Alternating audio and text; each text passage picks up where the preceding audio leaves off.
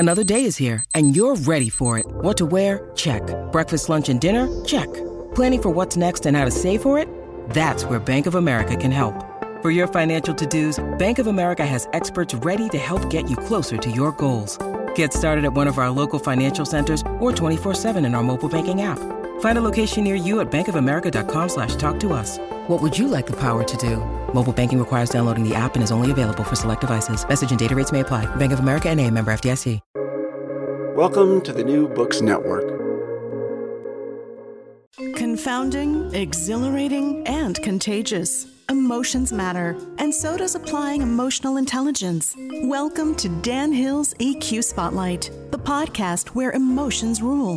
Whatever the topic, how do hearts and minds collide? Find out with your host, a college professor turned globe-trotting EQ entrepreneur. His mission? Each week, Dan joins prominent authors in decoding how emotions drive outcomes and make people tick. Now, on to the show. 37th episode of my podcast, Dan Hill's EQ Spotlight. The series appears here on the New Books Network, which has as its motto, sharing knowledge so people can thrive. Today's topic is a delicious one. It's our love and hate of sacred monsters. I'm joined by Charlotte Fox Weber. She is the author of Tell Me What You Want. A therapist and her clients explore our 12 deepest desires. The publisher is Atria Books. Charlotte is a psychotherapist and writer. She co-founded Examined Life and was the founding head of the School of Life Psychotherapy. She grew up in Connecticut, Paris, and now lives in London with her husband and 2 young children. Welcome to the show, Charlotte. Thank you so much. I'm looking forward to it. I'm sure this will be fascinating. So let's maybe give the obligatory summary of the book to get us going. Okay, so my book is about the conflict of desire and how we often struggle to identify what it is we really want, and we work against ourselves in various ways. But we also play emotional versions of hide and seek, where we can run away from what it is we really want and then hope that somehow we'll get it, and then life disappoints and frustrates. And very often therapy is a space for discovering something surprising and strange about a part of yourself, a kind of deception. And it will turn out to be the discovery of a longing. And I think desire really wakes us up to a sense of possibility and forward motion. But it's often incredibly disturbing to us as well to feel desire strongly. Oh, I think what you've already said is fascinating. And I love the reference to hide and seek. I can't tell you how many times I wish I could talk my friends, my fellow adults into playing childlike games like that once again, because I found them so enjoyable. But also it's so straightforward when you're playing the game with a child and you know the rules. And there's joy in the discovery of the hiding space. And I think if adults could kind of admit that they're playing emotional versions, we could understand ourselves with more ease. Oh, absolutely. So speaking of understanding things, I don't normally draw on the what I'll call the PR package that comes with the book. But in this case, something caught my eye there. It said the book is the new 5 love languages. And I went, I don't remember her talking about the 5 love languages in the book. So I better ask her what that is to make sure I'm not leaving something essential out of the picture. I mean, I don't talk about the 5 love languages in the book myself, but I identify the core longings that I think we all have at different moments in our lives. And I'm not trying to expound and say that it's only these universal desires and that's it. But I think that having a framework is a helpful kind of launching point for discussing desire, because we often don't know where to begin. I don't know about you. I don't know what comes up for you when you hear the word desire. It often gets eroticized and associated with a kind of pressure to know what you want or to hide what you want, whatever it is. Like we can be vague and not know how to begin a conversation about it. Yeah, no, well, in your book, I mean, you got, after all, 12 case studies, and about half of them involve sex or procreation pretty directly. but then again, the others don't. I mean, because there's a lot of other ways in which desires come into play. So that makes a lot of sense to me. The PR material also said the new generation of therapy. So I also thought I should maybe open by framing things around that if there's something significant we should be drawing into the conversation here. Yes, I mean, I think that therapy does well when it's a little bit startling and provocative, and that does not mean being wildly unboundaried or unprofessional, but it does mean kind of agitating slightly, like being a little bit restless with the process as a therapist. I think therapy can be too slow going, and it's actually helpful to kind of get a move on and sometimes say the difficult thing as a therapist to a client, even if it's not comfortable to hear. I think I like that, getting a move on. I mean, I'm a poet by background and for a number of years, and Emily Dickinson, for instance, or William Blake. There's poets who just deliver a lot, and they can do it rather quickly, and it's utterly startling what they're unpacking for you, and I like that pace. That works for me. Hopefully, it works for your clients.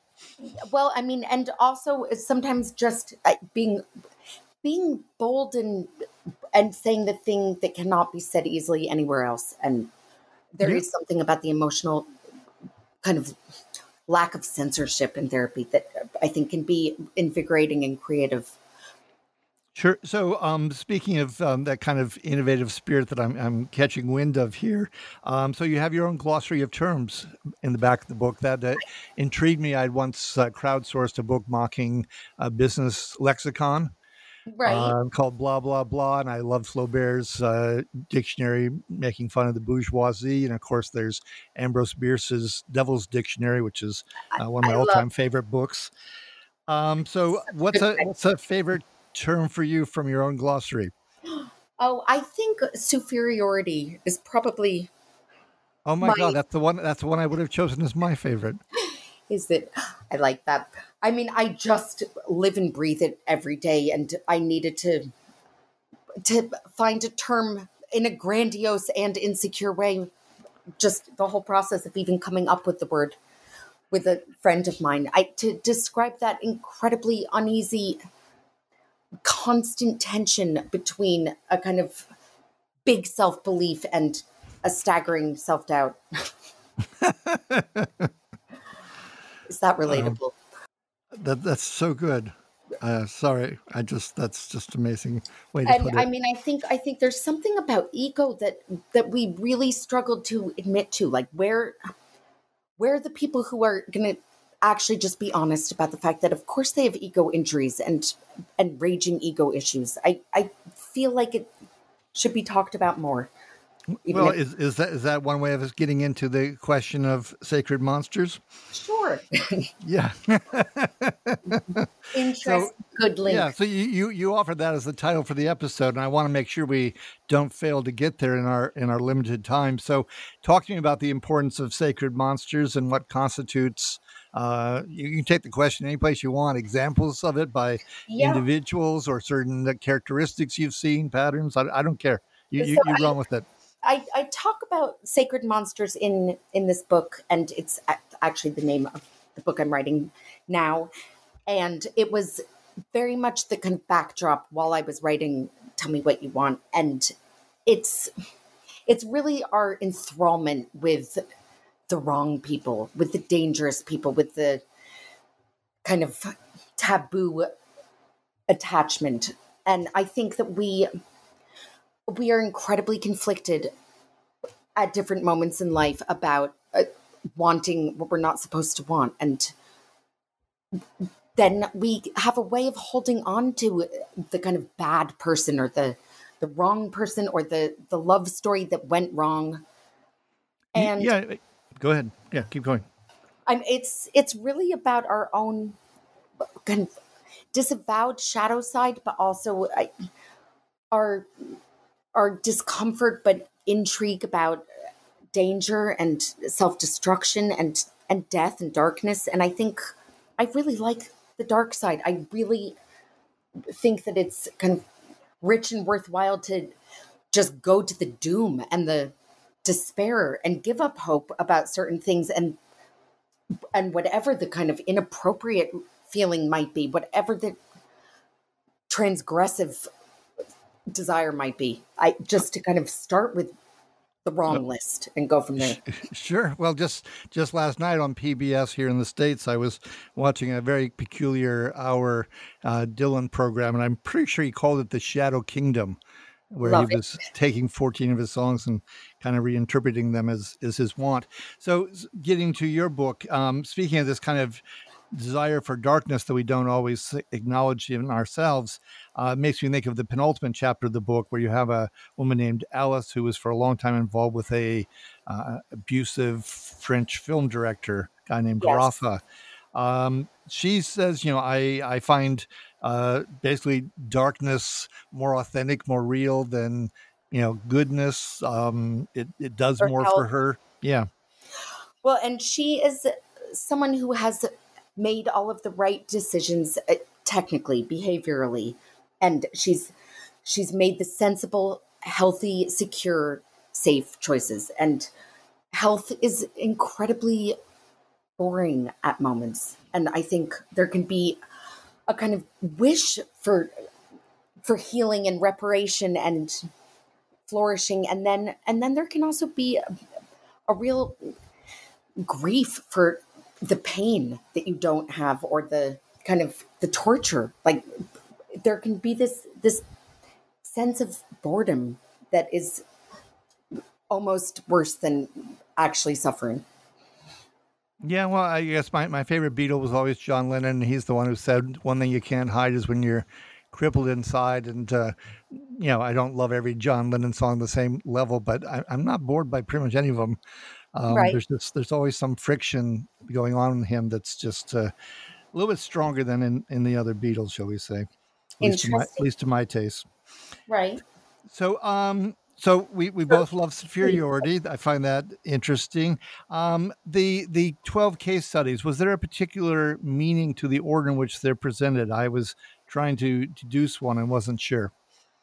I actually just wanted to offer a range of dynamic, vibrant stories about different people from different walks of life, and the kind of recurring themes that come up. And there are certain struggles that play out in so many different cultures and circumstances, like the desire for attention and the shame we feel for being straightforward about that. I mean, adults do not like to admit that they want attention, but everyone wants attention, even if we also push it away and feel embarrassed by it. Yeah, And I think, no, go on. I would agree. I mean, many years ago, I remember I was reading an article, and it was about people who have avoidant tendencies, and it was describing that as a child, you want your mom to run after you, even if you're running away, and come fetch you and bring you Yes, back and hug you. And my mom admitted to me that she'd rather clean the house than to play right. with her kids. And so if I got that longing in me someplace, it's probably because it didn't quite get satisfied. That's very honest and not totally comfortable, I imagine. No, it's not. But it is what it is, and I'm prepared to accept it for its reality. Yeah, but I think you're brave to say it, and also, I mean, those agonies have fascinating ways of then just creeping up and playing out in different iterations. I don't know if you've reenacted the dynamic as many times as I have with my with my patterns, but like the source of hurt can just play out in so many different versions of relationships. Oh, absolutely. No, I think it's the patterns, and even when you're conscious of them, the grip they can have on you. Yeah, Because you have these moments of truth or moments of possibility, and sometimes you seize them or you don't, or you half seize them, or they slip out of your hands, and then I go back and I try to understand why. right. And I think that's where the sacred monster comes in, because there is something utterly worthwhile and meaningful feeling about that core conflict. We don't really want to give up the conflict, and I think conflict is something worth embracing and not not being afraid of, because conflict is the point of any plot, any story. And I think that tension becomes the kind of unofficial plot of our lives, where we are working out some wound and thinking we can fix it and get it right in some different format. And it's kind of the battle that we keep on fighting. Yeah, no, that's basically where you find the pulse of life. I mean, what's the famous comment from the Orson Welles script for Third Man, the movie set in Vienna? You know, the Italians have had all this conflict and great art, and I mean, he's being facetious, and the Swiss have had calm and neutrality, and all it's given them is a cuckoo clock. It is synchronicity that you're saying that, because I actually had that exact conversation earlier today. Well, between superiority and Orson Welles and cuckoo clocks, maybe we're going to have to meet off air at some point in London. Who knows? Yeah, I mean, and also you seem less surprised by the idea that we all have sacred monsters than some people. Where I mean, I'm often asked as a therapist, like, why do I keep picking the wrong person? Why do I go for such jerks? Like, why do I only want the person who rejects me and deprives me? You seem accepting of our wish for struggle. Yeah, no, I just think it's very real, and too often unacknowledged and avoided to the extent that people can get away with it. Of the 12 case studies, is there one that you particularly want to talk about? Because we've got about 5 minutes left, and I want to make sure I don't deprive you of that opportunity. Well, so I would like to talk about wanting what we shouldn't. That actually we like transgressing, and we like negotiating the rules around what we're supposed to want. We want to be good. We also want to be not good. We are kind of always looking at these different conflicts unofficially in ourselves and in other people. And I think that we get drawn into the half good, half bad friend or boss or whatever the relationship is in your life. But we like being torn about whether we can get through to people, change people, and sort out this dilemma. And actually, I don't think that the contradictions need to be fixed or can be fixed. And I think one of the messages that sounds incredibly bleak, but is actually consoling, is that it's great to give up hope and to kind of recognize that you cannot have something that you want. Somehow something Gertrude Stein's coming to my mind because of her quote, "There is no answer. There's never going to be an answer. That's the answer." I like it. Yeah. And toxic positivity. Yeah. It's liberating. So I'm interested, because you admit that as a therapist, you kind of want the kettle to boil a little bit and move things along and dare to be bold. And yet I can imagine in a lot of cases, that can be shocking to a client who comes wanting to be healed or improved or help make progress, and yet they're also afraid of it. So there must be a lot of tension as to how you play your role at any given time as a therapist. I think it's really important to try to adjust to the kind of particulars of any individual, and people want to actually be recognized as idiosyncratic and remarkable anyway. And I think there is something about the therapeutic process that really honors that. So it's never one size fits all, and it's very annoying to people usually if they're told that it's just a kind of predictable pattern entirely in their textbook. But at the same time, I think that disruption and sometimes even a crisis can be a catalyst for making change. Oh, absolutely. I think that's how you handle those moments of crisis is biggest chances for growth, and probably the biggest test that you're going to go through, and how hopefully one doesn't flunk it. I mean, I've certainly faced my own crises and tried to learn from them and grow and take them on as best I could. So, but I think it's also about courage and kind of leaning into the challenge of it, because it's very awkward and difficult to really be honest in a conversation. And even in therapy, like we Yeah. hide and Yep. seek and pretend and play games, and it goes both ways, and therapists hide too. And actually kind of revealing what's really going on in the here and now on either side is so difficult. And it's really freeing and kind of exciting to do. But Yeah, no, I've come back more and more in life into thinking about the importance of the character or characteristic of having or displaying courage. There's those wonderful lyrics in The Wizard of Oz where the cowardly lion sings about what puts the hot in Hottentot? Courage. It's, oh, I like it. I like it. But it's also, I mean, I've just felt so kind of deceived by therapists myself, where I have sensed that they have one in particular, I really felt her dislike of me, and maybe I felt my own dislike of her, but we never really got there. And I actually think it would have been helpful if she could say something to me about what she felt, and she just wouldn't say anything. She wouldn't kind of admit that she struggled to work with me or found me difficult.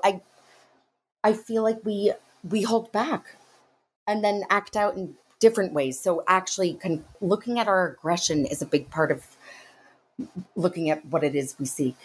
Well, yeah, then you'd be in the land of passive aggressiveness without acknowledging it, which means you'd be right home here in Minnesota, where we've got Minnesota Nice syndrome. Yeah. So I got to ask you one more question before we get to the close here. So I had once, for Cosmo magazine of all things, facially coded the royal wedding of Harry and Meghan. And Right. I know he was just in court recently trying to take on what he would consider very much not sacred monsters, which is the tabloid press in England. Right. So he had his memoir not long ago. It's sold, buckets loads. Obviously, there's a whole lot going on with Harry and his family. As a therapist, any comments, observations about the travails of Harry? I feel like poor Harry he's just been eviscerated for emotional displays, and it's quite savage. And at the same time, sure, he says too much. He doesn't know how to not keep talking or not keep seeking. So he probably has too many different voices in his therapy chorus of people who help him and support him. And he is working on himself, and he's so attacked. I find it very upsetting to witness the absolute lack of empathy for him and the energetic hatred of her. Yeah, no, I found it very displeasing. As a facial coder, I could not fail to notice the disgust and contempt expressions of members of the royal, maybe not the inner royal family, but certainly the larger entourage or social grouping. And Yes. I've been horrified by what's going on. I find his brother comparatively boring, and I do commend Harry for his avid seeking, his hunger for getting to some better place. I find it admirable, actually. Absolutely. I mean, Harry is the ram with horns, and William is the sheep who follows rules, even if he's at the top. He's so obedient. Yeah, no, there's a lot of sheep involved there. So we're going to have to leave it there, but I could have happily gone on for an hour, believe me.